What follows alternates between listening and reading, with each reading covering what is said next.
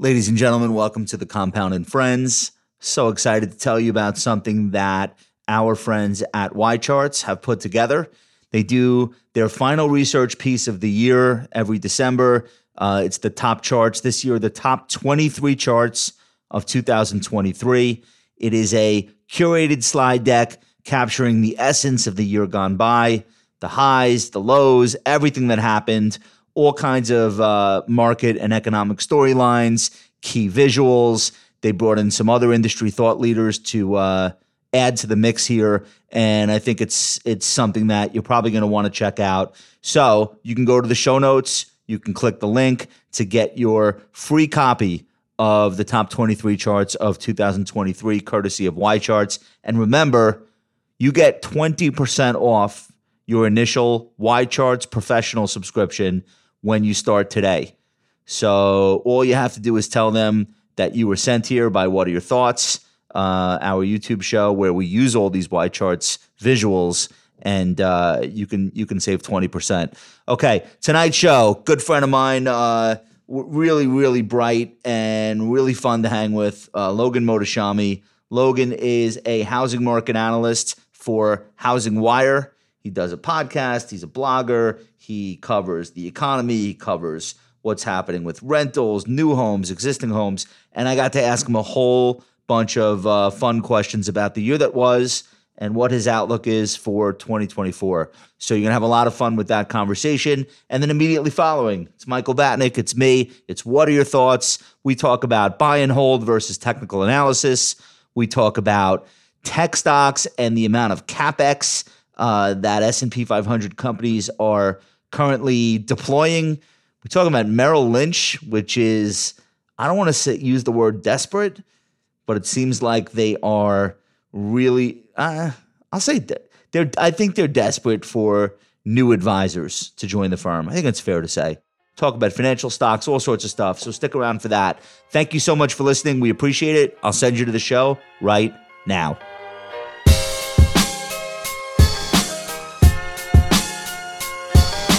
Welcome to The Compound and Friends. All opinions expressed by Josh Brown, Michael Batnick, and their castmates are solely their own opinions and do not reflect the opinion of Ritholtz Wealth Management. This podcast is for informational purposes only and should not be relied upon for any investment decisions. Clients of Ritholtz Wealth Management may maintain positions in the securities discussed in this podcast. Okay, we're here with my pal, Logan Mohtashami. Logan is a is it too much if I say housing market genius? It's a lot, right? Lead analyst. How about that? Sometimes genius can get crazy out there. Let me give you a real intro. Logan Mohtashami is a lead analyst for Housing Wire and is a regular contributor on the Housing Wire Daily podcast. He's been in the mortgage industry for 2 decades and is the author of a blog called Financial Truth, which you can find at loganmohtashami.com. All right, 2 things happened this year. The first is that the average rate on a 30-year mortgage went from a low of 6% in February to over 8% in October, and actually up from 2.6% in early 2021. At the same time, the ITB, which is the U.S. Home Construction ETF, these are home builder stocks, ran up 48%. I have always been told that those 2 things could not or should not happen simultaneously. What the hell went on this year? Housing has been very confusing after 2020 in general because of COVID and everything. You said it. But what happened last year, I think if you truly believe that inventory in America is low, and it's very hard to increase active listings, which has been a big part of my work for over 10 years now, then there is one sector of the economy that actually would benefit in that situation. It's the builder stocks, right? And for the longest time in the previous expansion, it was like the weakest new home sales cycle ever. And whenever rates went up, builder stocks went down. Here we had a very unique once-in-a-lifetime situation. Last November, like people who are familiar with my work, I said that the entire housing market changed November 9th, 2022. The builder stocks bottomed, and then they started to rally. The builders' confidence index started to rally. And how is that? Well, number one, the 10-year yield started to fall from last year. The builders got that benefit right away. But active inventory in America for the existing home sales market, which is their biggest competitor, was still low. So then when rates went up again, guess what sector can offer lower rates? The builders could, right? And I think the misunderstanding was people didn't realize the builders' profit margins were much higher this time around than they were in the last decade. So they have what I call the ability to be efficient sellers. Monthly supply went up on them, so they got to move product. They're not the March of Dimes. They're here to make money, right? So they cut prices, they lowered rates. The existing home sales market, though, isn't very efficient in that. So the builders are telling everyone, they're almost taunting people, hey, come on down, brand new house, you don't have to do anything, we'll offer you lower mortgage rates. And then think about it in this context. We have over 157 million people working. We have a population of 335 million people. Active inventory, the listings, how we track it, it's a little bit different than the National Association of Realtors. It got down to 240,000 in March of 2022. That's the total national inventory of homes for sale? Single family homes available for sale in March of 2022 got to 240,000. So how many months of inventory is that? Is that like 3 months? For the existing home sales market is about 2.5, 2.6 months. So it wasn't a lot. Yeah. But what happened when home sales crashed for the existing home sales market, we went from 6.5 million down to 4 million. People just assumed, well, the builders are done, they're finished, inventory is going to skyrocket, home prices are going to crash, that's it. That's what I would have assumed. Yeah, that's what everybody assumed. But after 2010, I think one of the things that we don't ever talk about here, not just for the housing market, but in the US economy, qualified mortgage in 2010 changed the game for everything. People that are buying homes, they get 30-year fixed mortgage, fixed debt cost, their wages rise, they stay in their homes. Their financial profiles look great. And for some people, for some reason, we can't get people to believe this, even though the data has shown this for 12 years. So naturally, they think everyone's going to rush to sell their homes and everything. It's not the case. But now that mortgage rates got higher, now the builders' monthly supply spiked up. But people didn't realize that the builders' active available units, like their homes that are ready to be sold, currently right now is 76,000. It's nothing. That's it. For new homes, 76. It's the whole industry? For the whole industry right there. Those are that's the amount, and that's almost back to normal. So the builders don't ever flood a market. And I think that was another confusing thing. People thought the monthly supply spiking up to over 10 months meant that millions of homes. No, it never even got to 200,000 during the housing bubble crash year. So the builders managed their supply, and now they could go, wait a second, look at all this excess profit margins we have. Let's lower rates. Existing home market couldn't do that, so they got some buyers to come in. And I think another big wait, Logan, can we double click on that? So the home builders were able to use their profit margins and their balance sheets to lower the mortgage that a buyer of a new home would be able to pay, making that an even more competitive product than the existing home. Advantage, disadvantage. You get a brand new home. Nope, nobody grossed it up by living in it, right? You don't have to renovate it. You don't have to rip walls down. You don't have to rip out carpeting. Okay, great. Plus, you don't want to pay you don't want to borrow at 8%. We get it. You shouldn't. You could borrow at X%. We will help fund that. It's brilliant. Of course, these stocks are up. Yeah, and that I think was the kind of the missing link in the economic discussion here. But we also have to remember, in 2022, new home sales weren't very high. I mean, adjusting to the cancellation rate, we're back like to 1996 level. So it doesn't take much to move the needle. And these stocks were basically, they're always been trading cheap. They got ridiculously cheap. So all of a sudden, the builders' confidence started to rise, and then everybody's deer in the headlights. Wait a second, we're going into a recession. The builders are done. Housing is over with. And during this entire time, the builders' confidence index started to rise on them. That means single family permits are growing again. Now, all this recession talk that housing leads to a recession, like within 3 or 4 months, went against them, and people just stood there not believing it. And the builder stocks. This is one of the biggest surprises of the year. And I love this because it's such a great example. And there were so many. I'm going to add this to my list where conventional wisdom just gets completely turned on its head. So on the surface, if you would have asked most people in January, you would have said, all right, I'm going to spot you this information. Fed funds is going to 5.5%. You would have said, this sector is toast. Toast over. And I would have. Thank God I don't make these guesses for a living, because that's what I would have. That's what I would have guessed. Yeah, everyone would have. Now, what I tried to do last year in 2020, toward the end, is say, okay, the housing market dynamics has changed. You guys are just gonna have to trust me on this. We're gonna track the weekly data. You've been all over this. You have to go with the builder's confidence. Now, the other thing right now that's even more confusing. The builder's confidence index has been falling recently as mortgage rates have gone up. What is the builder's confidence index? What are the inputs to that? Basically future sales, business activity. How much does it cost to build the homes? It's a survey. Okay. It's a very efficient survey because it isn't tainted by ideologicals like the small business index. But here it's basically, hey, we're here to make money. This environment is good for us. Except now, here's another crink into everything. A lot of that survey is smaller builders, not the big publicly traded companies that have all this excess profit margin. So when the builders' confidence started to fade, and we saw a correction in the builder stocks, everyone say, okay, that's it, it's over 8%. Builders, hey, listen, we have to pay a little bit more to get it done, but we can do this still. And it wasn't like sales collapsed in a very big fashion, and all of a sudden rates went down again, and the builders, up 27%.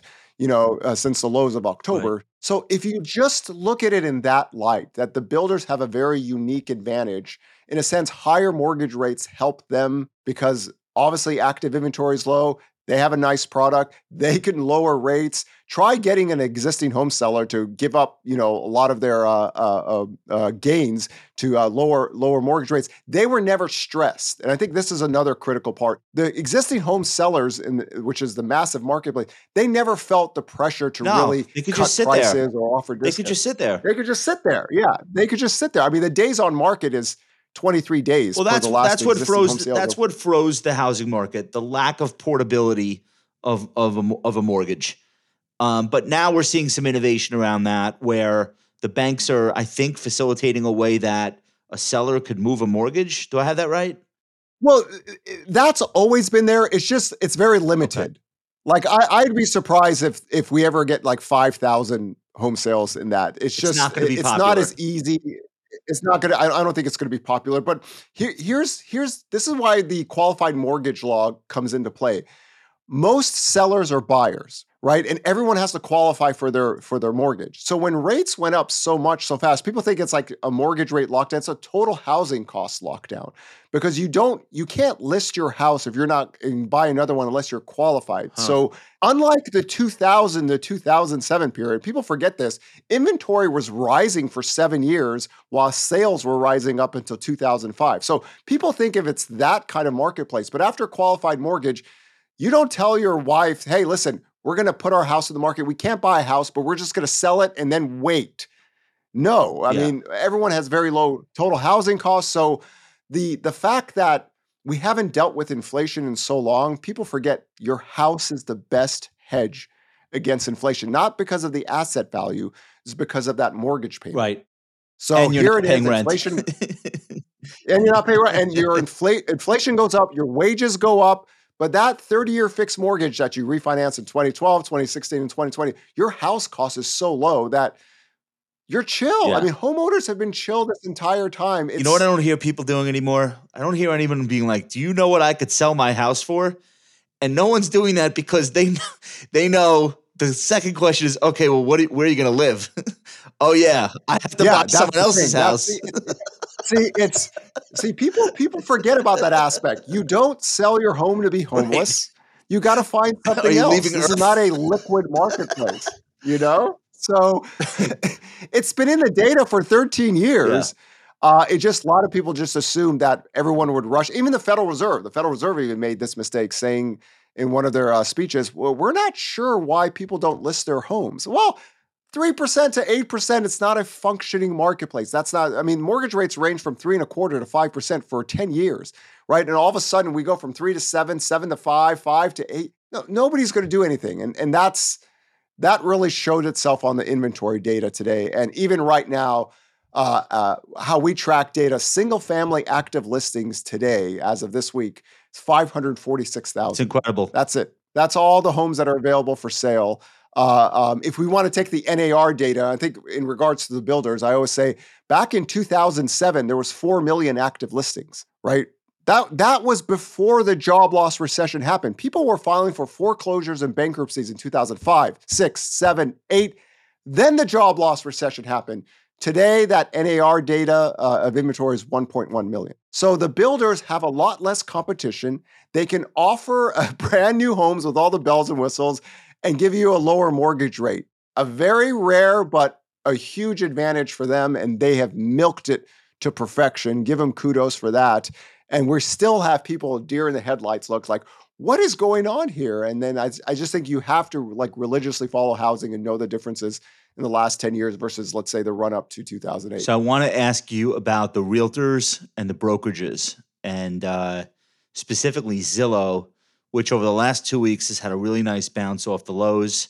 It's actually had a decent year. Most people don't know that because they're so accustomed to that being a catastrophic stock that they've stopped talking about it. But even like when I look at Open Door, Redfin, Zillow, Compass. So here's how those stocks did in 2022 versus in 2023. Last year, Redfin was down 88.96%. Redfin is, well, how would you describe it? The digital brokerage? Digital brokerage, one-stop so shop. Effectively down 90%. You know what it did this year to date? Yeah. Plus 90%. Quite a ride. It's 90%, yeah. Yeah, quite a ride. Zillow, last year, negative 50%. This year, plus 41. Quite a ride. Open Door last year fell 92%. Almost went to zero. This year, it's up 209%. And then Compass, negative 74 the last year, plus 18 this year. Okay, so we're off the we're off the lows. What is going to happen with this industry? I hear there's serious problems related to commission fixing, or maybe those fears are overblown. But there was a lawsuit recently. Like, how are you telling people things are going? I think number one, we're going to have to wait for the rulings. I think it's going to come out in April, like how much it's going to cost the NAR to settle. Because a few of the brokerages actually settled before the lawsuit. So they're kind of like not in the camp where the NAR is. But I think the real question going out is, what does this do for buyers? Well, wait, let's bring people up to speed with what happened, because most people aren't following this as closely as you are. So in simple terms, what happened? The NAR got sued for, they were National Association accusing of Realtors. them of collusion. Right. Yeah, National Association of Realtors were accused of collusion. Basically, the buyers were being, disproportionately affected by what they had to pay. Which the crazy thing is the seller that actually has to pay that. So now the commission NAR, to realtors, it's like the commissions, like a price, so and now everyone gets the same set price. Okay. So now the seller cannot, the seller is not obligated to pay the buyer's agent anymore. This is where this is going. This means that the buyer now has to pay an agent, and it's not going to get what they pay an agent done by the seller anymore. So this means that the whole dynamic changes. This has actually been in place for some times, but now if they make it a national rule, that means anybody looking to buy a house that uses an agent has to pay that agent up front, or it has to be part of the loan transaction they get. They could put it into the cost. Okay. That changes everything in that regards. But the question is, what happens to those buyer agents? How are they going to charge? Does Zillow and Redfin come in and say, hey, we'll offer a $500 fee or something like that? So there's all these questions about what it's going to look like. But I think it's positive for the seller, and it could be negative for the buyer in the sense that they have to now bring the money, or it's going to have to be put into their loan. Why is it positive for the seller? Let's say I sell you a house for $1 million. I have a realtor. You have a realtor. You don't have to pay the real estate agent's commission anymore. I don't have to, but I probably will. You don't in most markets. You could offer, and again, any seller has a choice to do anything all the time. It's their choice. You don't have to do anything an agent tells you. But now you don't have to give the buyer's agent 2% commission or 3% or anything like that. But I pay my own realtor still. But you still pay your own realtor that lists the house. But now you're not part of the. This was always the case anyway. Yeah. There was no rule about it. It's just that sellers just thought, okay, well, we'll offer 1 or 2 or 3% commissions to get buyers to come in, and the agents work together to get something done. Here, you don't have to do that. So the seller, in a sense, is already going to keep more of its house. Also, I want to add, this could actually help the builders too, because the builders might not be obligated to pay the buyer's agent anymore, right? So that's more money in their pockets that could boost their profit margins going out in the future, because they don't obviously 1 or 2% is $10,000 or $20,000 of a $1 million house. Yeah, I mean, it's some of these homes, yeah, it's real money. So now the question is, what about the buyers now? Like, how are they going to, are they going to offer, they say, listen, we're only going to pay you $2,000. So there's all this confusion about how the buyer's agents and buyers are going to get paid, or how they're going to do that transaction. That is something we have to wait until all the lawsuits and everything gets settled out and you get some clear. But it definitely, it puts the National Association of Realtors at a financial risk in terms of how much they're going to have to pay. And also, there's going to be probably more clarity on how buyers agents gets paid going out in the future. And then the seller gets to keep more of the money. And then the buyer is going to have to figure out a way to get part of the process and pay their agent as part of the negotiation between the seller and the buyer. In a weird way, does this benefit a Zillow because the rules are now so unclear? It can. That Zillow has an opportunity to clear things up for people. Transparency. When I was first interviewed on this, just on the stock side, I said, maybe they can just say, hey, listen, come to us. It's a $500 fee. We'll do this. And I mean, it's all speculation at this point, but whenever something like this happens, somebody comes in and tries to take the market share.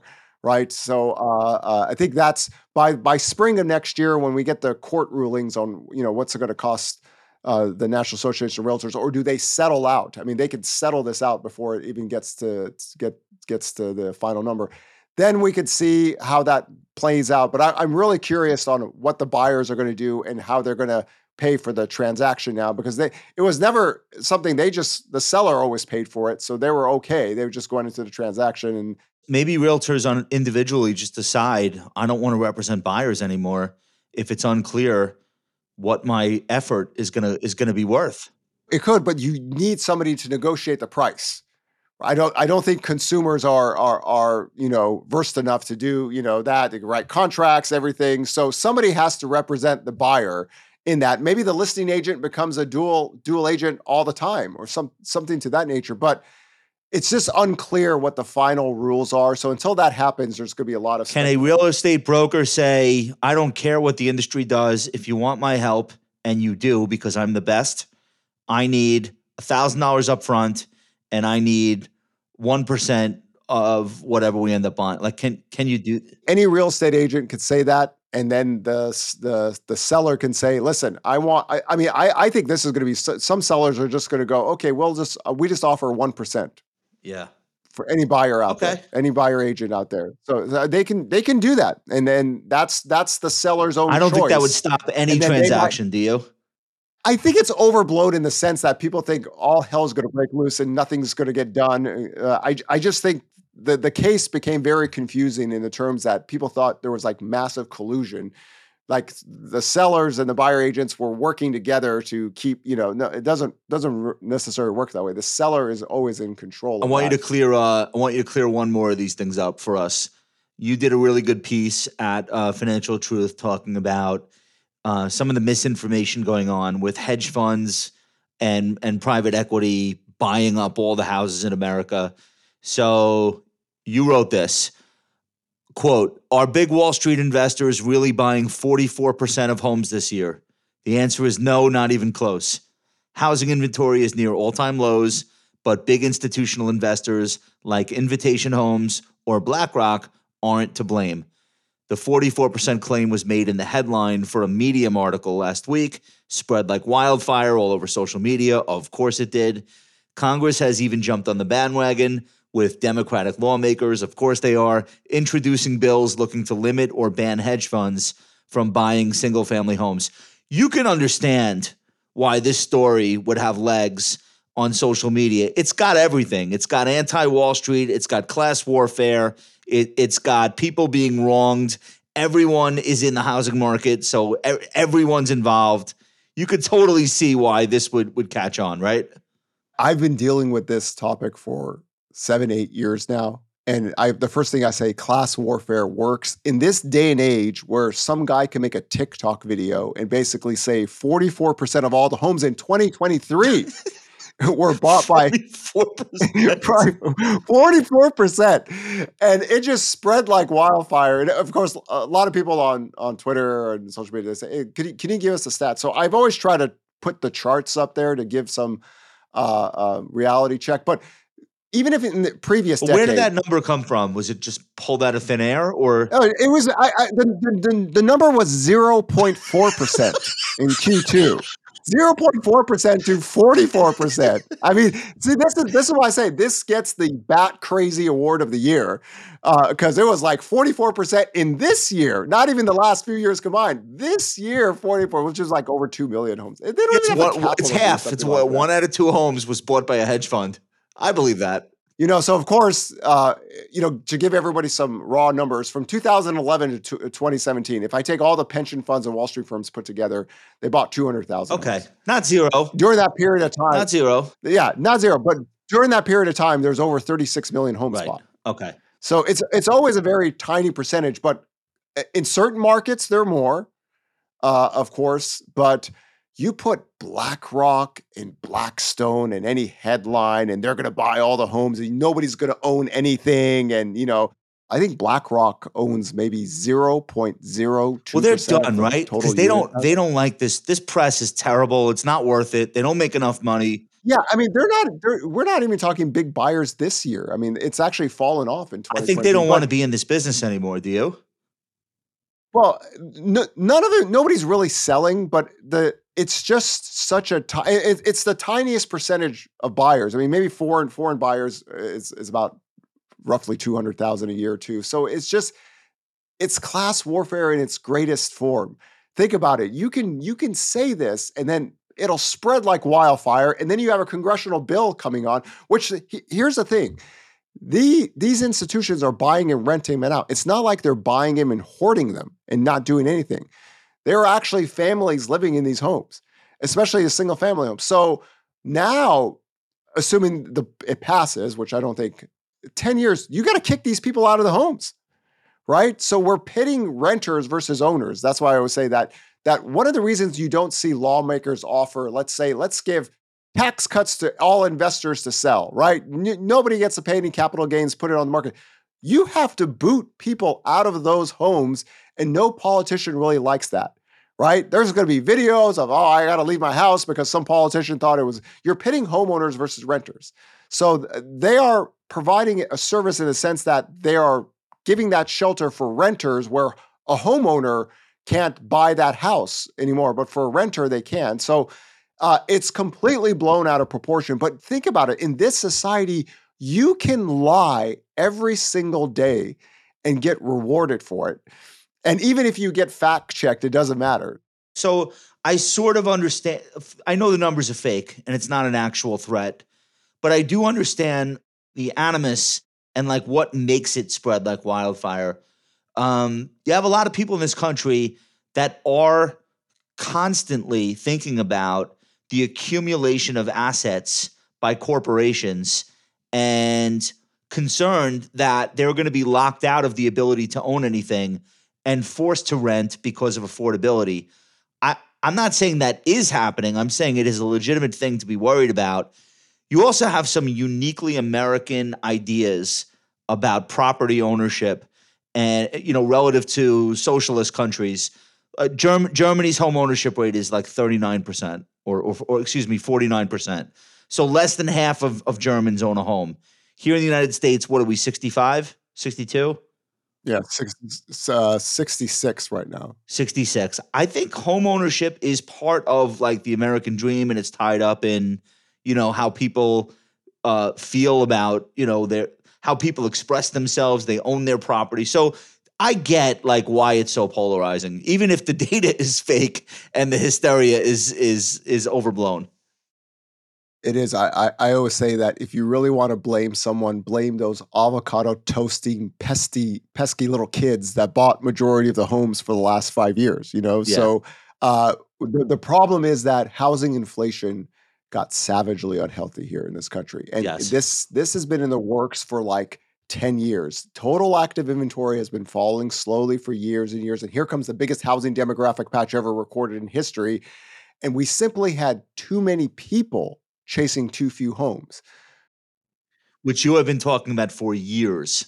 And everyone's just gonna assume that prices have to crash or these people are gonna have to sell their homes to do what? The financial profiles of American homeowners are at the best levels ever recorded in history. We have other countries right now, like Canada's offering like 90-year mortgages because their short-term rates are adjusting and their payments are going up so much. And here in America, we have the 30-year fix. So homeowners are doing exceptionally well, much better than renters. And now there are people who wanted to buy a house in 2020, 2021, and 2022, and they just got outbid because I think 75.8% of the homes had multiple bids in the early part of 2022. But that time where we talked about we only had 240,000 single family homes. So we all paid the price as a country for not having enough product available. Right. And we think it's the Fed. Well, the Fed kept rates too low. And once rates go to 4, 5, 6, 7%, home prices will crash and everything. No, it didn't, right? Different dynamics here, but here I've always tried to explain that too many people chasing too few homes. And when inflation gets out of hand, oh boy, politicians could come in and blame people. If you were talking to the Biden administration or Congress or like what, I don't know how you get the home builders to build an extra million homes, but that's like kind of what it would take. And it's not going to happen. So what else can you do? I actually wrote about this in 2021 that, when rates go up, the builders will, they're not going to overbuild anything. The government would actually have to step in on a unbelievable year-round basis and make sure production is being built. Now, we had an apartment boom happening where we were producing a lot of 5-unit properties. Now, where rates went up so much so fast, guess what? Construction loans are too high, so a lot of people are killing those projects. If you wanted some kind of policy, is that the government would have to step in and help the production of apartments or duplexes or single family homes, so you don't lose any grounds every time. Republicans they're not going to love that. That's a thing. Politics, many blood-sucking parasites, it's never going to work because two parties. But you'd have to always be consistently building. Like the best way to deal with inflation is always supply. So the growth rate of rents are falling, right? And there's more supply coming on the market. Housing is one of these things where so many people own homes and they're doing really well. And the transaction models are different now after the qualified mortgage. So the only way you could do is build, and the builders just do not build that many homes efficiently or fast enough. So it's this long process of constantly building. And whenever rates go up, they slow things down. And here, after the great financial recession, the building was very slow. You have to remember, construction productivity is terrible in America. Like we still build homes with hammers and nails and like we did in the 50s. So it's not like we produce these things very fast. So it just takes time. And we just got caught in a very, very once in a lifetime event where we had too many people chasing too few homes. Prices got out of control and people are just sitting here. They're waiting. Well, why aren't home prices crashing? Why isn't there more inventory? When you buy that house you're in and that 30-year fixed product, the homeowners are not only shielded against inflation, but they're shielded against the Federal Reserve too. So it's just not fair. There's so much frustration out there. And Wall Street, they bought, easy this target amount of homes. So it's very easily you could target them and do bills and everything. So it's not coincidence that all of a sudden that bill came up and then spreading like wildfire. 44% of all the homes bought in 2023 were from Wall Street. So it's America today. Last one for you. What do you think of this idea? Obviously, one of the things that seems most unfair, and every generation has its version of this, but now you've got millennials who are late 20s to late 30s. That slice, they should have the ability to buy a home for reasons not anyone's fault in particular. The boomers are living longer. They're not selling. Why would they sell into this market? Nobody could afford to borrow to buy their house from them, and they have to buy something else anyway. So that's an issue. What if you did a special mortgage, federally backed, just for the first-time buyer who's trying to just get their life started, start a family, start a household? What if you did like a 3% mortgage for that buyer? Would that unlock some of the freeze in the housing market? Who would be hurt by it? I can't imagine anyone. Like, what are your thoughts on some sort of proposal like that? Here's the one issue with something like that. When we talk about majority of sellers or buyers, there is one group of people that do not provide any inventory. It's the first-time home buyer. They just buy what's available out there. So a counter to something like that would be that's a demand-side product that will facilitate home prices to keep on growing faster than they should. Why? Because there's more buyers in the available pool. And yeah, more buyers in the available pool. Like the way I talk about this, because I've had this question before. There's a reason why active inventory has been falling for many years, and guess who's been buying for many, many years? The first-time home buyer. Millennials have been buying since 2013. If we provide a product just for them, then the supply and demand imbalances could stay low for longer and prices can still get out of control. I mean, to me, it's that the Fed is overhiked. Rates got out of control. They would need, when rates come back down, you could get more first-time home buyers. But a product like that, the counter to that is that would keep inventory abnormally lower than it should be. Now, what if I said, I understand that being the negative. The positive is we don't have an army of 28-year-olds who want to overthrow the government and stop believing in capitalism and stop marching in the streets for Marxist causes. Like, what if I say the good outweighs the bad and we should just do it to shut these people up? I don't know. I think I got you. I mean, I understand the frustration because not a lot of people know this. Over 90% of first-time home buyers finance their mortgage. And when you take it ages 58 and on, it's less than 50%. So the boomers are killing it again. Yeah, they're killing it again because those pesky kids, they're not even bidding against them anymore. Yeah. So I totally get the frustration. That's my whole thing. We're not complicated people. We rent, we date, we get married. 3.5 years after marriage, we have kids. We typically buy single-family homes. This is why I say it's a savagely unhealthy home market. So here it is, this big, huge demographic patch. And even if there's a home out there available, they've got 10 other people going against them. I think for something like that, I think that the product might have to be that you only sell a home to a first-time home buyer. Oh, and you get the benefit for that seller. That's interesting. So the seller gets the benefit of a low mortgage rate if they sell to a first-time home buyer, right? Because there's two pieces to the equation, right? The seller has to sell you that house and then buy another house. So they have to have the ability to profit as well. That's why if you offer a 3%, you have all these boomers like hanging out outside a Chipotle, like, hey, want to buy a house? Psst. All right, I got it. Hey, man, I want to tell people how they can listen to how people could listen to your show. What's your podcast called? Housing Wire Daily, top 10 Apple business podcasts. If you go there, we're twice a week, Thursdays and Mondays. There's a YouTube page now. Just go to Housing Wire. You could see that Sarah Wheeler and we try to give up all the live, freshest housing data and economic data because things are crazy. Nothing moves slow anymore. And try to keep people as informed as possible. If you want to nerd out 24/7, Logan Mohtashami, my Instagram page.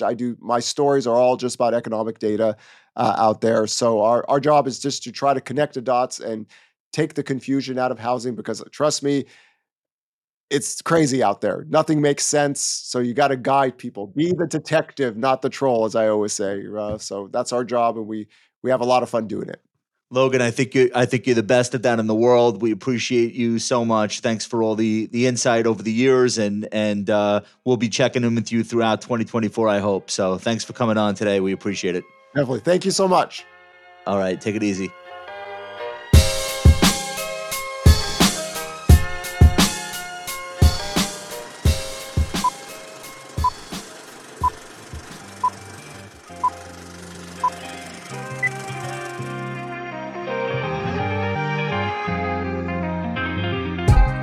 All right. Happy Tuesday. We made it. Very happy Tuesday. The weeks are flying fast. Hey, did you see this? John, give me that thing from the New York Post. You see Jeff Bezos just bought 2 houses worth $147 million. He's gonna knock them both down.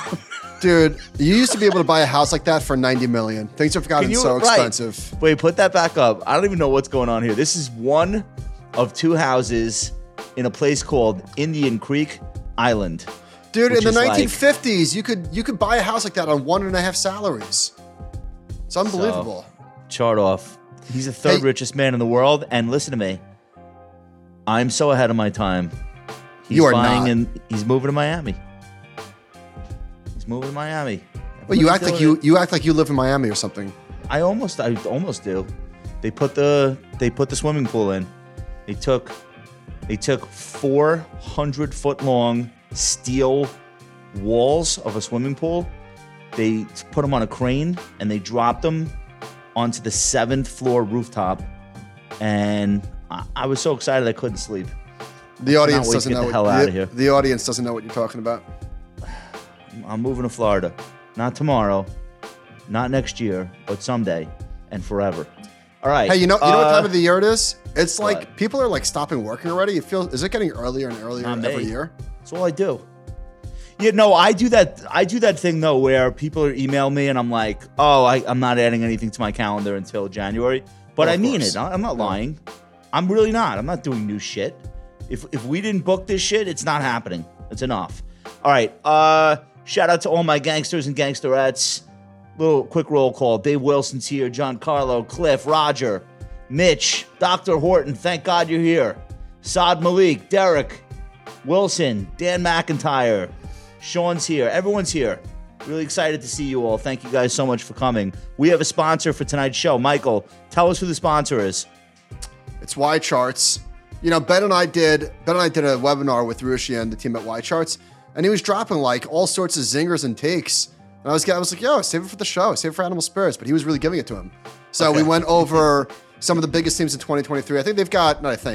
They've got a deck out, like the 23 most important charts of 2023. Don't pay attention to that really chubby looking picture of me in the bottom screen. Nobody look at that. Where'd they get that from? So Y Charts, way better than that. Y Charts is critical to my daily workflow. I've got it up all day, every day. And if you are a listener and a new subscriber to Y Charts, tell them we sent you. Boom, 20% off. There's a link below the show. Easy. For those of you watching on YouTube or listening on podcast, click the link and you can get the 23 best charts of 2023. Okay, shout out to Y Charts. We love you guys. Thank you so much for sponsoring the show. Buy and hold was the easiest. Easy is wrong. Buy and hold, in hindsight, was the best strategy for 2023. This is a Bloomberg article that's sure to trigger people who don't like being told that their life's work is worthless. But this is just to look at. Well, no, I mean, that's how people feel. You say like this easier strategy than whatever the hell you're doing did better. It's triggering. People get really pissed off, and I get it. I would too. Okay. Let's start with the chart, I guess, to explain to people what we're talking about. So Bloomberg did a back test individually of all these different standalone technical strategies or factors, I guess you would call them more accurately. And most technicians don't live and die by any one of these in particular. So if you got triggered by me saying this, maybe ease back for a second and let me explain what the reporters are doing here. So they looked at all these things and they basically concluded that, look, in 2023, the low of the stock market happened on January 5th. We've been higher every day since the year started, and the high is basically right now. So they say, while charting tools are rarely used in isolation, their lousy performance highlights the pain for anyone who heeded selling signals, whether driven by technical or fundamental factors. Amid the Fed's most aggressive tightening cycle in decades, 3/4 of profit contraction, and a collapse in multiple regional banks, those who bailed from the market have missed a $7 trillion stock rally. Michael, what are your thoughts? I have lots of thoughts. first thought is, yes, risk management looks dumb in a bull market with the benefit of hindsight. And when I say risk management, anytime you lightened up on stocks and the market goes higher, you look foolish in hindsight. Number two, these signals, unlike a buy and hold strategy, cannot be quantified. Put that chart back on. Show me the textbook where it says what MACD buy and sell signals are. Show me where it says this is how you use RSI. The thing about technical analysis is that it's an art, not a science. You can't quantify these. Everybody uses it differently. And so I think that this is a load of bullshit. Now, do I think that a lot of technical analysis is absolutely a load of bullshit? Yes, I do. But I think this article is dumb. They're saying going by charting indicators, the market has run too far. So they give you this whole preamble about how these technical factors weren't helpful this year. And then they tell you the S&P 500's 14-day relative strength index, or RSI, triggered a sell signal in November, the same month when an alarm was flagged by Bollinger Bands. This week, the moving average convergence divergence indicator, better known as MACD, also flashed red. Listen, I don't know. This shit doesn't work, but you should be concerned. Yeah, this doesn't work, but sell everything. I don't know any technicians that use a single indicator. Right? They build a composite of signals, and it's the weight of the evidence approach. It's not one thing. So yeah, this is utter nonsense. Now go ahead. Bloomberg tracks technical indicators, and its back testing model goes long the S&P 500 when an indicator signals a buy and holds until a sell is generated. At that time, the index is sold, a short position is established, and kept until a buy is triggered. As things stand now, 7 of the 22 chart-based trading models are losing money this year. All have done worse than simple buy and hold. So they're just saying that they have these rules-based strategies in their database. They have written actual rules. Like moving average is obvious. They're probably going long when you're above and short when you're below. But to your point, I don't know any technicians who have like a doctrinaire approach where they just like put in a model and then go skiing. Like most technicians are using these indicators to just give them color on which direction things are going. They're not saying like, oh, here, just put this tool in place. You don't have to think at all. I don't know anyone that does that. I don't always follow this advice that I'm about to say, but I think the best way for non-market professionals, people who aren't at their screens all day, the best way for them to use technical analysis is just to avoid stocks that are going down. Just avoid stocks that are in individual downtrends. Holdings. Yeah. Individual holdings. I'm not talking about the indexes. So yeah, listen, this was a tough year for risk managers because anytime you look like the market was about to break down, it shoved it in your face. And so that's the nature. Yeah. I mean, how did these indicators do in 2022? I'm sure they did much better. Well, when the market did in fact fall. Some of them definitely did better than buy and hold. We know definitively. But again, just because that happened, that doesn't mean that they're the right strategy for the next year. And now we know for a fact that they weren't. So I think, technical analysis, I think there's too much of an onus on technical analysis versus other disciplines. Other disciplines, like a fundamental analyst, does all this research, looks at the balance sheet, the income statement, meets with management, does channel checks, looks at the product, blah, blah, blah, blah, blah. And then the stock declines for 90 days. It just happens to be a tough quarter for the company, for the sector, for the overall market, whatever. Nobody says, oh, that doesn't work. Like getting to know a company. Well, because it's serious business because they're reading the balance sheet. Thank you for your service. You learn it in business school. Thank you for your service. Everything that you've just done is baked into the price of the stock. Thank you. Right. So by the same, but the other side of the coin is if you're doing this technically and a signal triggers and it shouldn't have, or you're led astray by something technical, oh, that shit doesn't work. Okay. Nothing works all the time. Yeah. Nothing works all the time. Are you a child? Yeah, we know. Yeah. Oh, it doesn't work 100% of the time. It's garbage. Right. I mean, this is but I did want to post this funny chart because I love it. Come on. Just leave this up for a second. Lumbar support.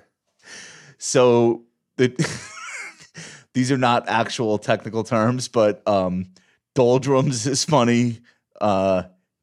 Declination, uptalk. There's a bathtub pattern in there. They have red and green candles, which they say equals Christmas. No, this is funny. It's funny, but listen. Here's what I want to say about technical analysis: working or not working. To your point, nothing works all the time. Beating the market is extraordinarily difficult, whatever discipline you're using.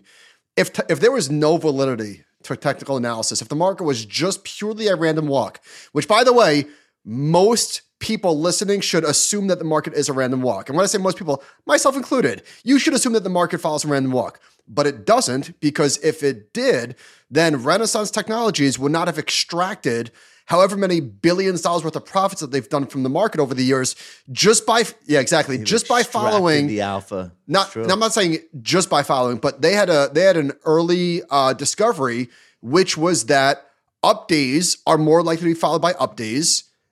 And down days by down days, and vice versa. And now, obviously, it's much more sophisticated than that, but there is some validity to technical analysis. As much as we like to poke fun and charts like that, it's not all voodoo nonsense. It's just not. A lot of it is, but it's not all. You know, it's based on the actual buying and selling of other people, which doesn't mean every time a pattern appears, it's going to mean something for the future.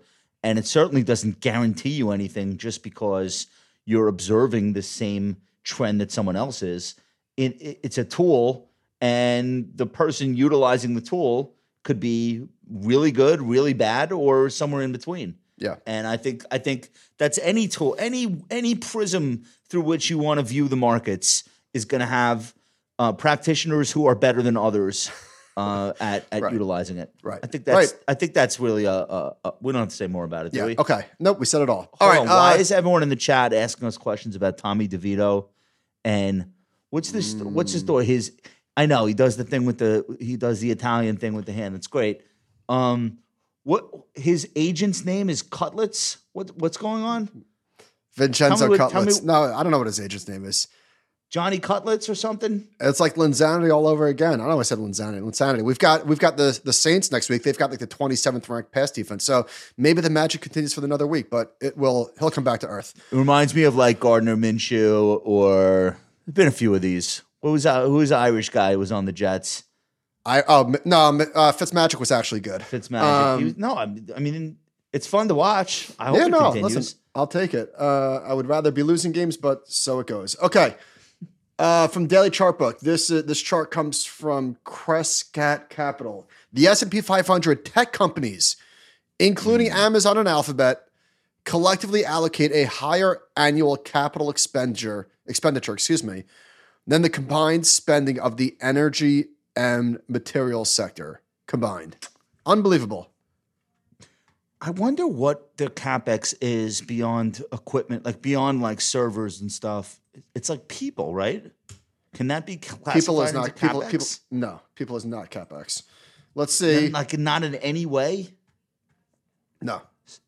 So It's like facilities and servers and cloud stuff, and like they're not. I guess they have to. I guess the build out of the cloud is a lot of where this CapEx is going, and then semis and semi equipment. So I'm on Y charts. They show it right here. CapEx for the last 12 months. Oh my God. Amazon. Throw out a number. Just what's the last 12 months? I don't know. 50 billion? Yeah, good guess. $54 billion. Yeah. $54 billion. Unbelievable. Yeah. Alphabet. 30 billion, 29 billion. Just an incredible amount of money that these companies are spending. And their spending has actually been chastened. Like they were spending way more. And then they all had like activists and shareholders yelling at them on Twitter. And they've kind of like been tamping down on all the spending. Amazon said last year it was never going to spend like that again, the way it did during the pandemic. So like this is like you could see that in the chart. Chart back on. This is what is the y-axis here? That is annual CapEx. Annual CapEx. Listen, I should have publicly traded tech. I should have included these charts in the doc. Amazon spending is well off its highs. Meta is well off its highs. Apple's remarkably been pretty flat for like the last 10 years. Google's a little bit off its highs. But anyway, we spend, rightfully so, a lot of time talking about these companies, and it's hard not to. They're everywhere, right? They dominate. Like the idea that Amazon, not that they dominate, but they're having a huge impact on movies, the entertainment industry, TV. Soon it's going to be sports. Was making that piece of shit Lord of the Rings show, CapEx.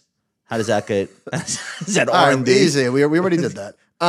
So it's going to be live sports soon. Netflix just announced this Nadal versus Alcaraz.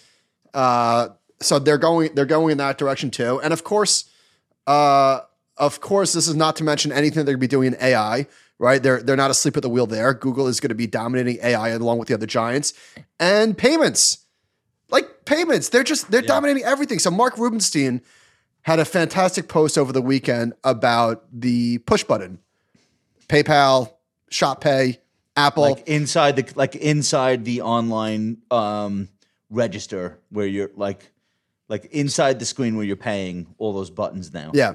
So now there's 5 buttons. I just want to read a piece, a snippet from Mark's post, and Mark's Substack or whatever his blog is called Net Interest, and it's fantastic. Yeah. Shout out to Mark Rubenstein, by the way. We haven't talked to him in a minute.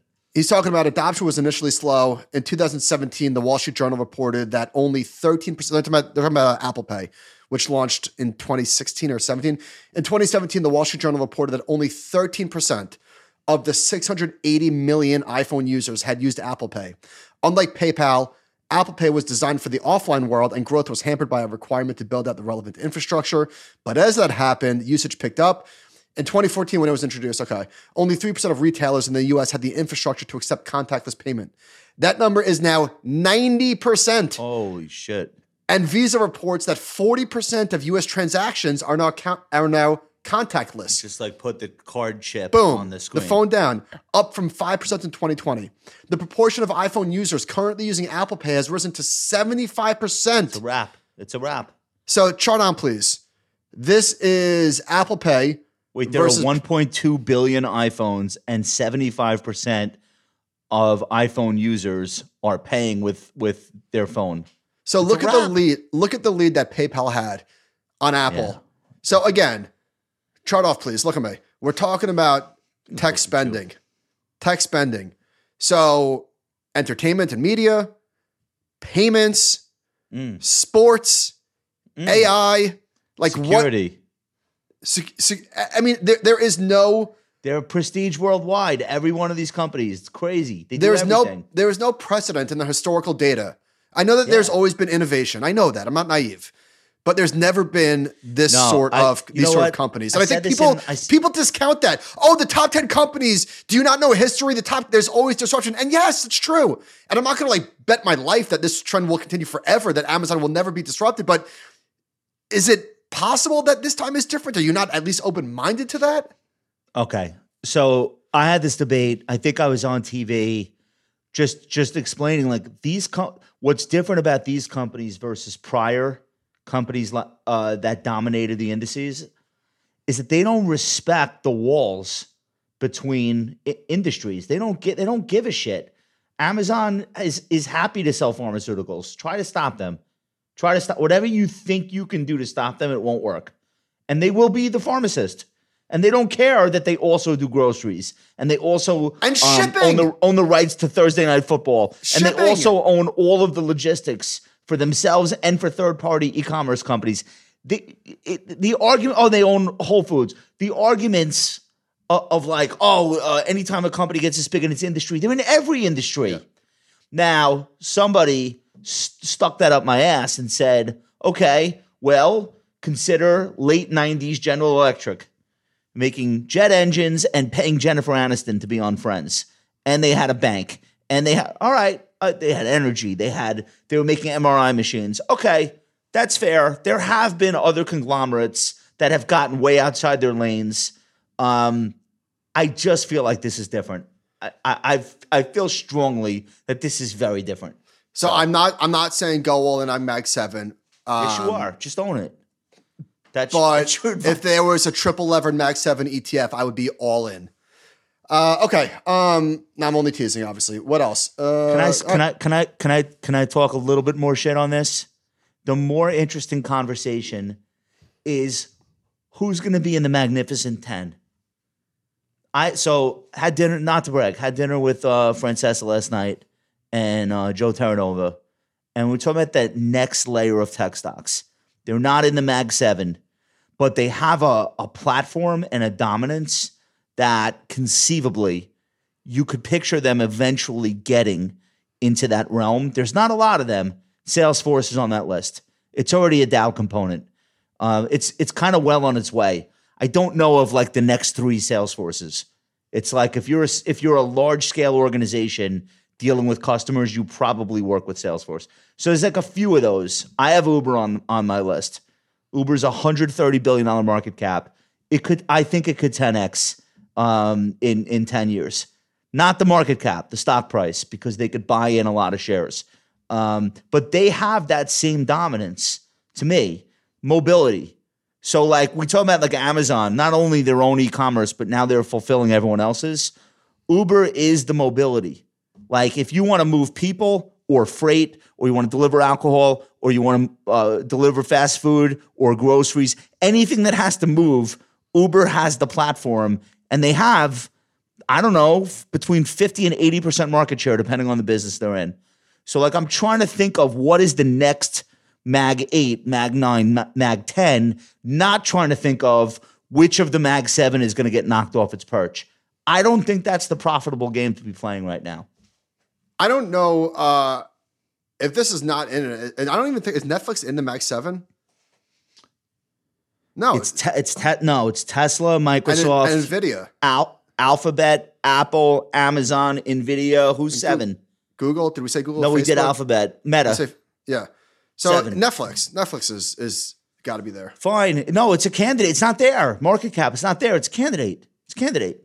I don't know what else. I mean, if Netflix ends up buying half the NBA season and they start doing things physically, they start building theme parks, who could count them out? Wait, where's the line for inclusion? What market cap are you talking about? Are we talking about $1 trillion? What are you talking about? I think Tesla is $750 billion. Let's call that the line. Okay. Is that fair? I mean, the rest are $1 trillion. Do I have that right? Yeah. Are we sure? Yeah. NVIDIA is not $1 trillion. NVIDIA is maybe 800. Maybe I'm wrong. I thought it was $1 trillion. Anyway, this would be interesting. Yeah. What are the next 3 to go? Anyway, we could do a whole show on that. Let's put a pin in that. Yeah. No, NVIDIA's 1.17 trillion. Okay. Next topic. Charlie Munger's conversation with John Collison for the Invest Like the Best podcast. Good. So good. There was like a little bit of an aside where he was talking about the risks to big brands because of the house brands at places like Costco have just changed the way people think about consumer products. So he's talking about like Colgate and Palmolive and Procter & Gamble and, like those brands are now at risk because the consumer is happy with Kirkland for a lot of categories, not for every category. And I was thinking about that. I was thinking about wealth management and brokerage and Merrill Lynch. Like when I started in the business, it was Mother Merrill, and the people that worked there were really proud of it. And the people who had started their career there, especially in research, wore that like a badge of honor.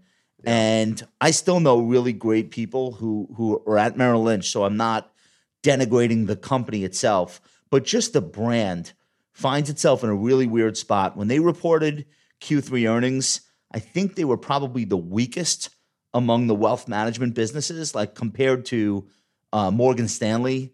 It almost looks like they're standing still. And I don't really know what changes that. This is a piece, I don't know where this was published, but this is Mason Braswell, I know, and Miriam Rosen. They're saying, looking to reinvigorate its veteran broker recruiting efforts, Merrill Lynch is offering top producing advisors and teams market-leading deals worth as much as 400% of their annual revenue to join. Think about that.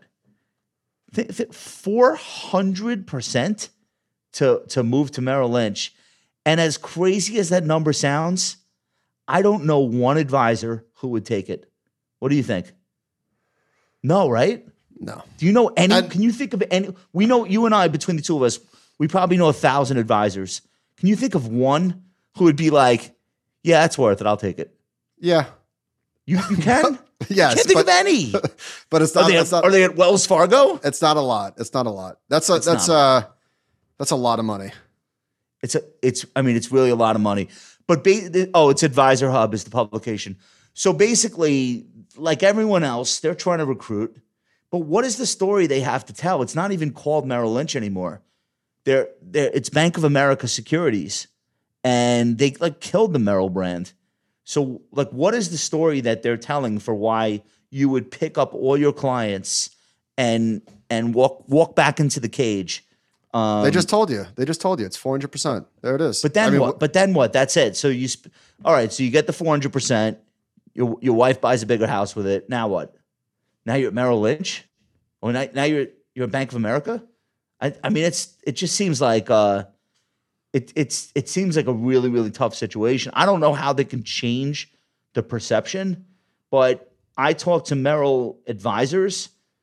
I mean, honestly, there's people complain about every firm, like UBS, blah, blah, blah. But like, I've never talked to a Merrill advisor who's like, this is awesome, I want to stay here forever. I don't know. Have you? Legacy brands, like once tarnished, are there any turnaround stories of 100-year-old brands losing the magic and then getting it back? In our industry? Just in general. I mean, I'm sure there are, but Apple. It's fine. Do you need another one? In Yeah. our industry, I can't think of any. I could think of brands that have stumbled and then have like picked themselves back up, but not brands that have really transformed. Not in finance. It's too hard. And I honestly think the Merrill brand could be rejuvenated, but they're not doing that. It's Bank of America Securities. And they're like here, Merrill stopped reporting its broker headcount several years ago, adhering to an industry-wide pattern. So they're not focused on headcount. They want quality advisors, which does make sense. You know what has not slowed down at all? We've discussed like rolling recessions and real estate, obviously, and tech and other areas of the market. Advisor recruiting is still as ferociously competitive as it's ever been. More than ever. Before tonight's show, we got word that one of the advisors that we were talking to, who were fans of, and just the offers that these people are getting are they're tough to compete with. Yeah, and in most cases, not worth it. They have 11,000 brokers, according to the article. Bank of America has 19,130 total. Who has 11,000? So there's like 11,000 Merrill brokers that like work in a Merrill branch, according to the article. So, but that includes Merrill brokers, private bankers, and then also consumer bank-based Merrill Edge brokers. I would say, how do you think Merrill Edge is doing? I don't hear about that too much anymore. Anyway, no. All right, tough. Listen, man, it's tough to make the case for why people should come. If you're the client of somebody who's getting 400% on their trailing 1 year production, like I feel like you should have to disclose that to your client. If you're an advisor and like you're being paid that much, you can't call the client and be like, "Oh yeah, this is what's good for you. That's why we're moving." Like, I wonder if there's strings attached, like fine print. Like assuming you you have to stay until you die, and you do this business with the bank, and you sell this and that. All right. Speaking of banks, let's talk about them. They're doing the thing. They are doing the thing, and I don't think really anybody is prepared for a world where banks break out, but they're doing it. And let's just run through some charts. What do you think? Okay. John, if you'd please. Show me what you got. Well, this is my chart that I stole from JC. Do you have any? Okay. Do I have any? I have tons of charts. We can talk about JC's first. Let's we'll do mine. Okay. Yep. So this is the S&P 500 equal weight financials. You see that, and this is these are 3-year weekly charts that we're going to be looking at. You see that March Was that, yeah, you see that March, that big giant red, right? So Yeah. that's the flush from the regional banks. Ugh.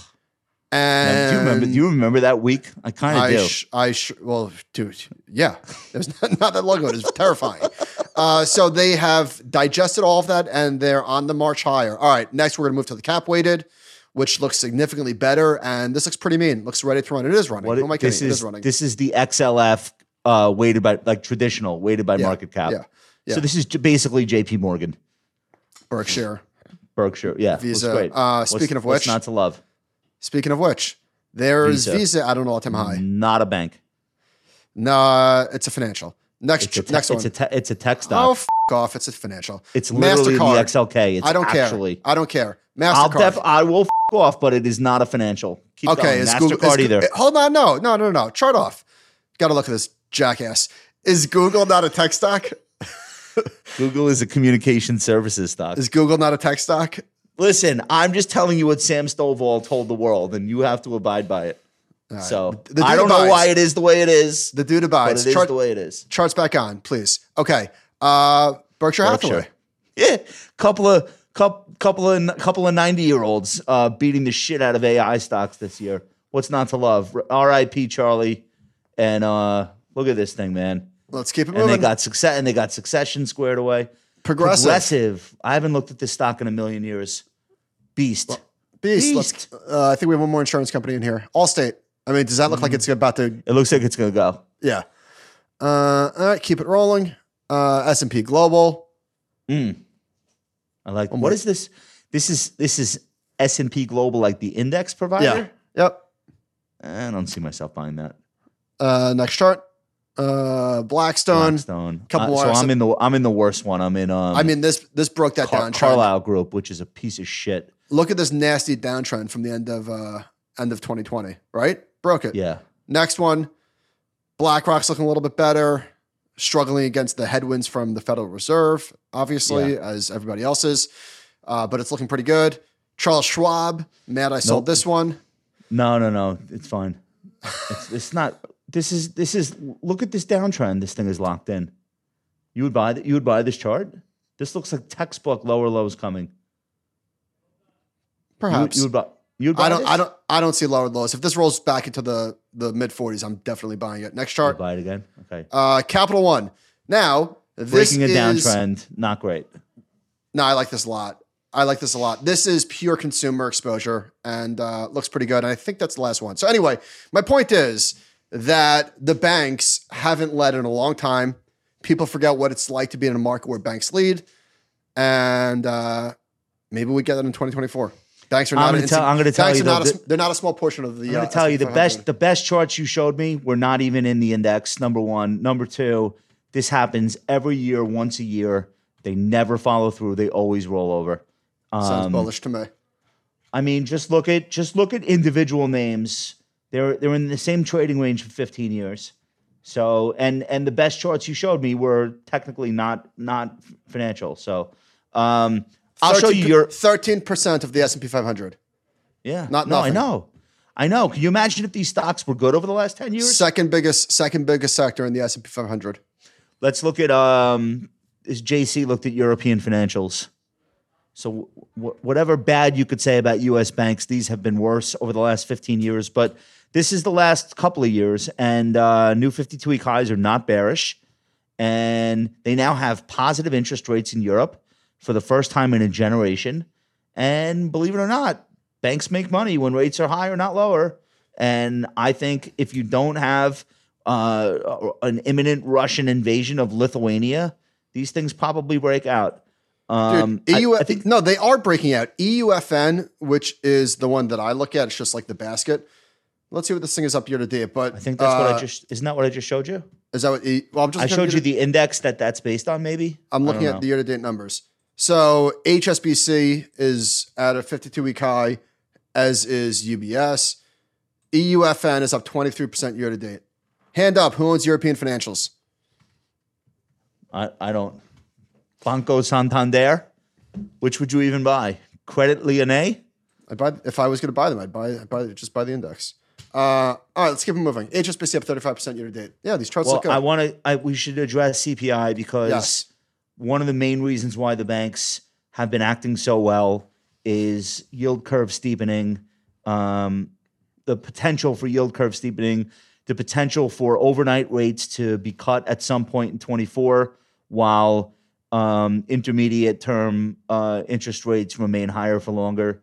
That would represent a nice opportunity for banks to traditionally make money, to make money the traditional way, lending and borrowing at short rates and lending at long. CPI continues to moderate. Today was as Goldilocks gets. I think the headline number was 3.1% in November. I understand that core is 4%, which is still high relative to the Fed's stated target of 2%, but still, directionally, most of the important components are not going up and many are going down. And that's what you kind of want to see. Gasoline fell hard. What else was in here that jumped out at you?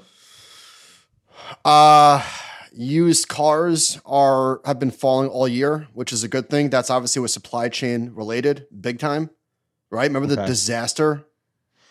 Clothing prices down in November. New cars down. Yeah, I heard you. Used cars. I'm with you. Airline tickets, alcohol. I think airline was down 10% year over year, something like that. So now listen, not everything's going down. Like, to be sure, medical care is up. Dude, not everything is going down. So is it heading in the right direction? Yes. Was today's report in and of itself enough for the Fed to say mission accomplished? I don't think so. They never say that. So. I know they're not going to.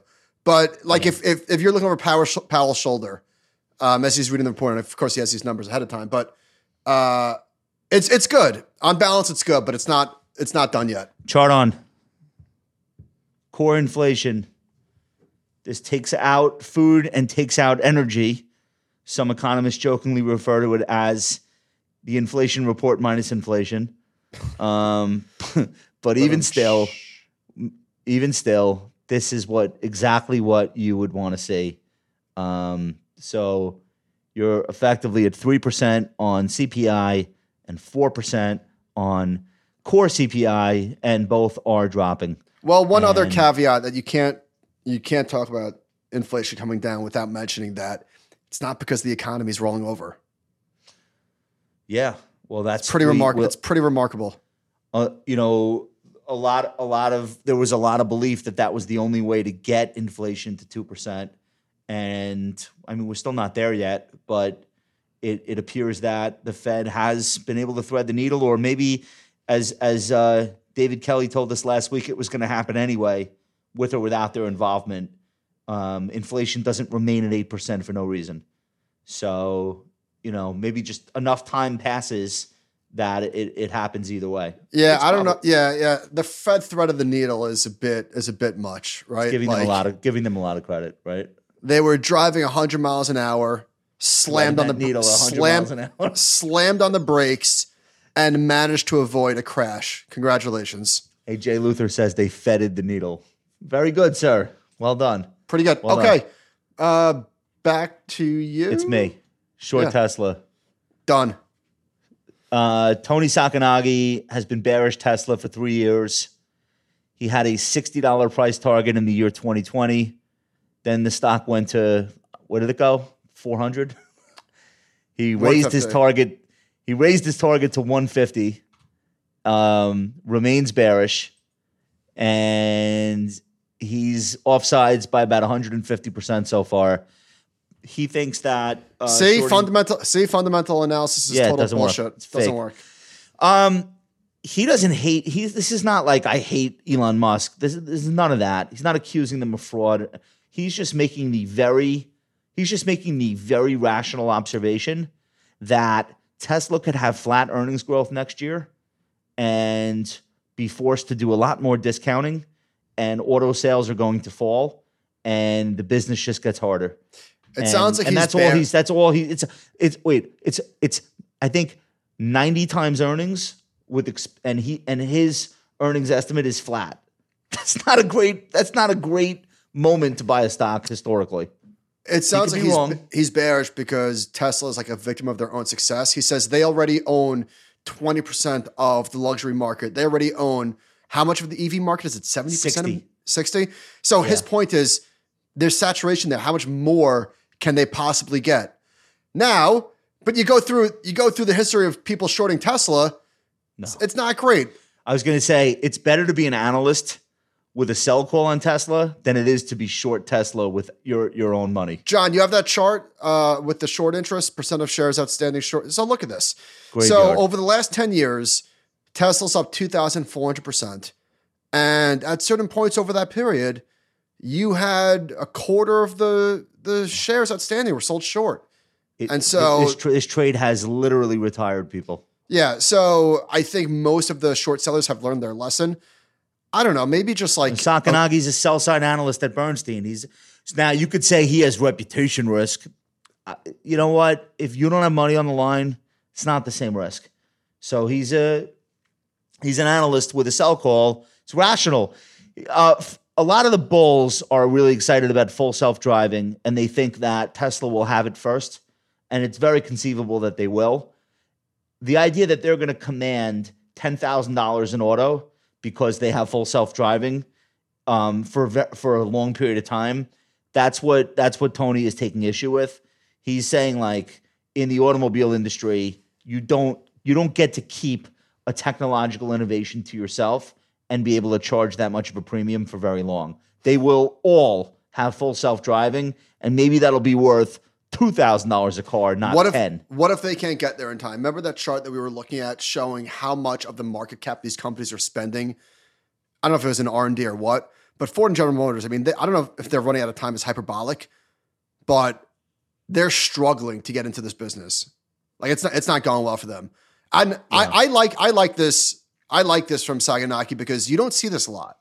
Whether or not he's right or wrong, like it's always either like buy or hold if you're bearish. Like you don't really get sell reports like this. So credit to him for we believe. All right, quote: we believe that Tesla will disappoint on both units and revenues and earnings per share in 2024. Proud of those units. We are notably below consensus. He projects 2024 earnings of $2.59. Stock's $2.44 right now. So it's about 90 times 24 estimates, according to Sakanagi. The Wall Street consensus is at $3.87. So Wall Street has Tesla earning like $1.25 more than he does. I mean, that's a big. Now, this is the part that I wanted to get your thoughts on. The hole is the wrong word. The gap between the bulls and the bears on this stock is literally epic. How crazy is it? This is 10 years of this already. Yeah. And it's still that much of a battleground. It hasn't moderated at all. Listen to this.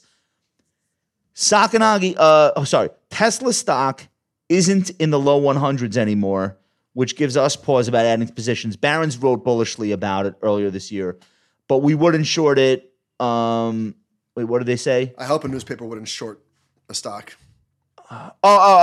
The top target prices on Wall Street average $350 a share. The low price targets average $100 a share. That $250 bull bear spread is more than 100% of the current price. The bull bear spread for Apple, for comparison, is about 50%. So the spread is bigger than the share price. I mean, this is like. I mean, it's the potential outcomes, the paths that Teslas could take. They're wide. They're very wide. So he's not getting into like Elon Musk reputation risk, which also has been a widowmaker trade. That's not even the issue. Oh, here's the point that I want to make. He could be right on the fundamental story and the earnings per share and still get the price wrong. Like that's happened a million times, right? You could nail the fundamentals and still get the price wrong. Wildly wrong. Do we have a picture of this Cybertruck thing? We might not. Ugh. A piece of Gross. Shit. Gross. I saw a meme like you pull up to a red light and a group of teenagers starts laughing at you. You have spent $100,000 out of your bank account. You still don't feel any better, like being the driver of one of these. That sounds about right. I can picture it being cool for like 3 days. It's gross. And then it's like, I can't believe this thing is sitting in my driveway. Yeah. The good news is they won't make any money on them anyway, so they almost don't even want to sell them. I think everyone they sell is probably at a loss. All right, So. let's talk about credit spreads. We spoke about this last week. I said if I had to just track one indicator, and I don't, but if I did, don't tell me your opinions. Just show me credit spreads. And Nicholas and Jessica over at DataTrack tweeted, BBB U.S. corporate bonds are trading like the probability of a 2024 recession is nearly zero.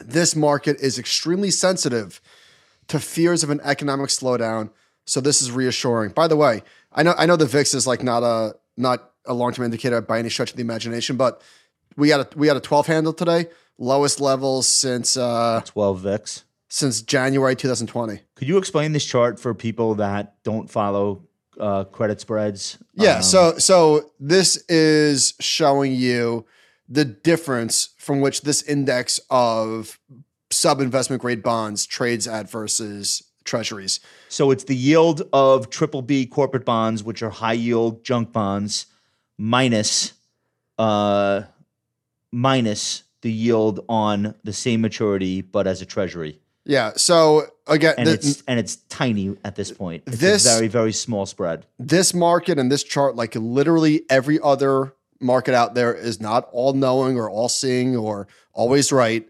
But if there was actually legitimate fears of a recession, then these bondholders would demand a greater premium over treasuries, and they're not. Now, that could turn on the blink of an eye, but all else equal, that's what you'd like to see. If those start to blow out, it could be a head fake. So like you see this example, chart back on. You see this example of this credit spread in the moment.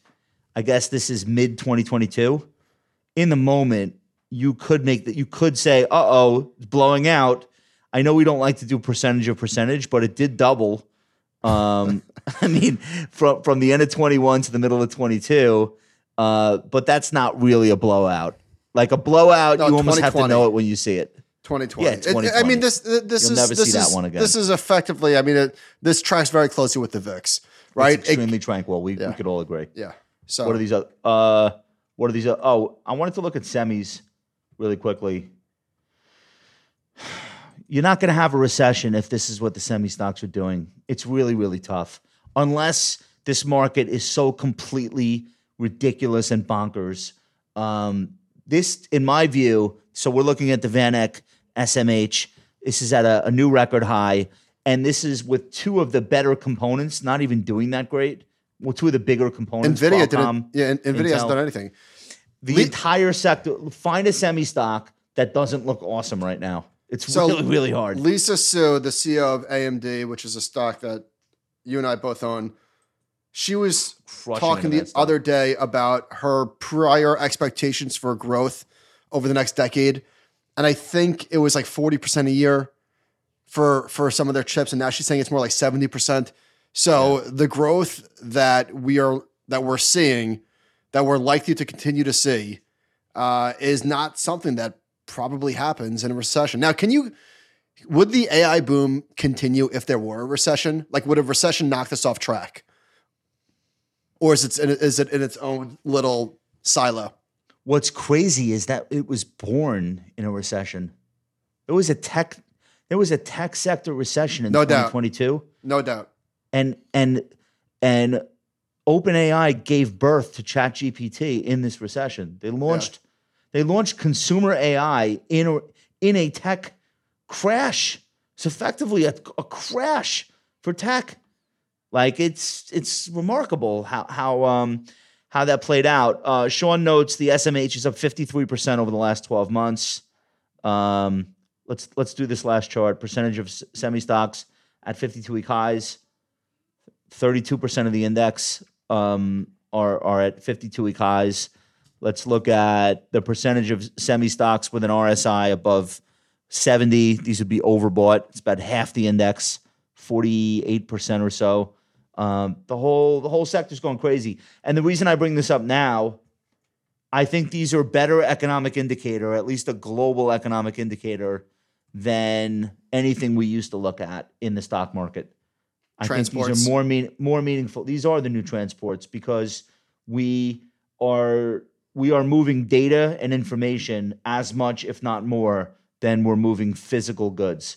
So for me, this is an economic indicator that's probably better than a lot of the ones that we used to use. Stock market-based economic indicator. So to Josh's credit, you said that semis are the new transports, like literally 8 years ago at this point or something. You said that a long time ago, and semis are going berserk. NVIDIA is by far the biggest holding of SMH. Shout out to Van Eck at 18% of the fund. And NVIDIA, the stock has done obviously remarkably well over the last 12 months, but it's gone sideways the past couple of weeks. And the second largest holding is Taiwan Semi, which has had a nice run, but that's not at all-time high. So let me read this to you. There's a lot of things that are participating. It's not just one or two names. Let me read this to you. Sean did this for me today. The SMH is up 65% year to date. Through October 31st, it was up 37% year to date. Think about that. Say that one more time. The SMH was up 37% year to date on Halloween. Mm-hmm. Now it's up 65% year to date. Wow. Okay. All right. This is the last decade. 2030, the SMH, the semi-index ETF. Ready? 2013 plus 33%. 2014 30%. Flat 2015, literally zero. 2016 up 36. 2017 up 38. 2018 minus 9. 2019 plus 64%. 2020 plus 56. 2021 plus 42. Last year, negative 34. This year, plus another 64. Jeez. So, this is, I mean, Sean says going back 10 years versus the Magnificent Seven, the SMH has a total return of 736%, which beats Meta and beats Alphabet. Those are up 434 and 384% respectively. The other five Mag 7 names beat the SMH, but still, this is an index beating 5 of the top 7 stocks in the world.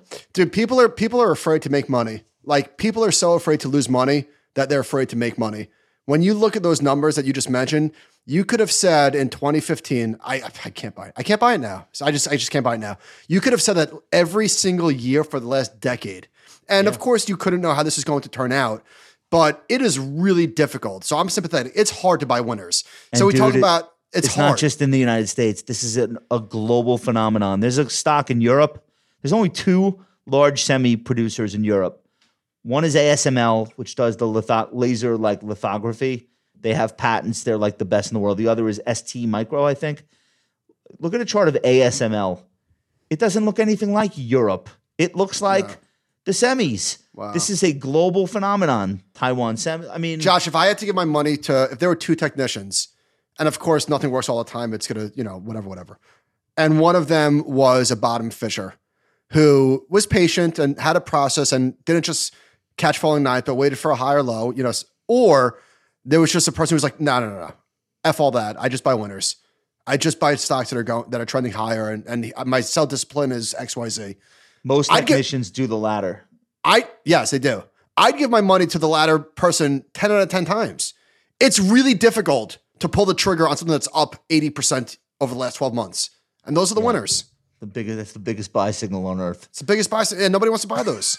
Because it sounds so stupid. I missed it. I'm a donkey. I can't buy it now. Because buy low, sell high is permanently ingrained. It's buy low, sell high. Those are the 4. Sounds like it makes sense. Those are the 4 most dangerous words in investing. Buy low, sell high. Dude, that's a take. No, for real. No, I don't think so. Yes. I'll debate. Let's put a pin in that one too. Duncan, I hope you're remembering all these things we're putting pins in. Lots of pins.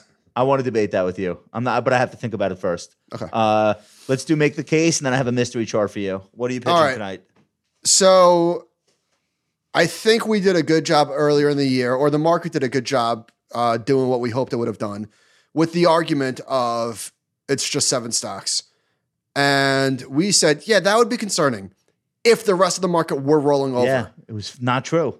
If the rest of the market were rolling over, we would have been saying something different. We would have said, yeah, this is a pretty textbook top. That's not what happened. The market wasn't doing great. There was a big gap, But the RSP was doing fine. And now the RSP is up 9%. And I'm talking about the equal weighted index. The Dow is up 12.5%. The Russell 2000 is up 9%. So I'm going to make the case that into 2024, the rest of the market catches up. Charts, please. So this is the gap that I'm talking about. The S&P, as we all know, is kicking the shit out of the equal weight, although not 9%, not so bad. Next chart, please. Almost the whole year. I like this. I'm getting constructive on the rest of the market. Looks good. You think this is going to break out? This is the equal weight? I do. Okay. I do. So if it does... There are no triple tops. If it does, it'll only be because biotech, pharmaceuticals, finance, industrials are going to have a great first quarter. It's the only way it's going to happen. Energy? It's the only sectors that haven't gone up a lot that are really big. We need energy. Energy's not big enough. RSP, dude. RSP. No, I know, but forget that. I'm just thinking about the overall market. Nah, I can't forget that. I'm making the case. It's RSP. All right. Equal weight. Pull the trigger. Pull the trigger.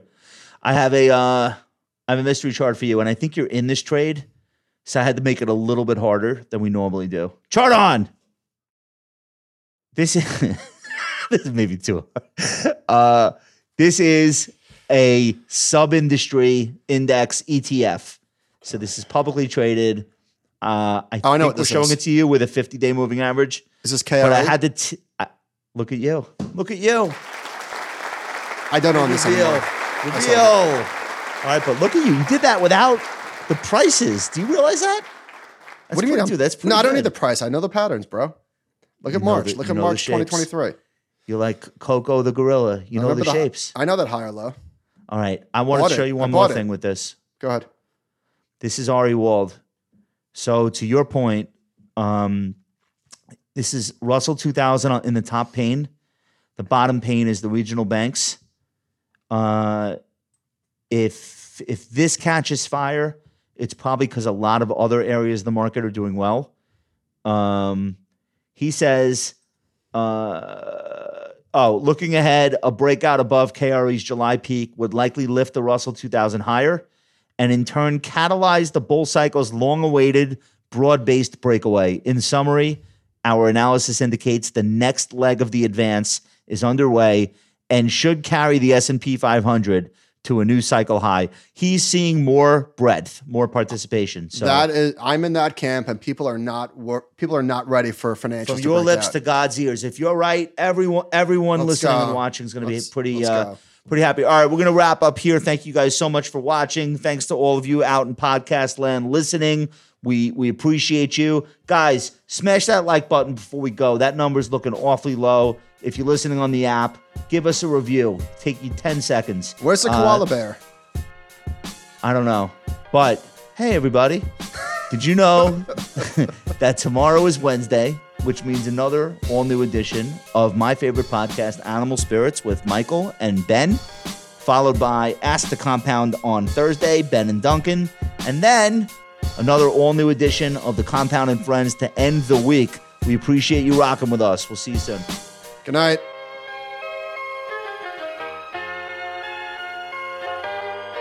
Whether you're just getting started as an investor or you're managing a multi-million-dollar portfolio, Ritholtz Wealth Management has the solution for you. It all starts with building the right financial plan. To speak with a certified financial planner today, visit ritholtzwealth.com. Don't forget to check us out at youtube.com/thecompoundrwm. Make sure to leave a rating and review on your favorite podcasting app. If you love investing podcasts, check out Michael and Ben every Wednesday morning on Animal Spirits. Thanks for listening.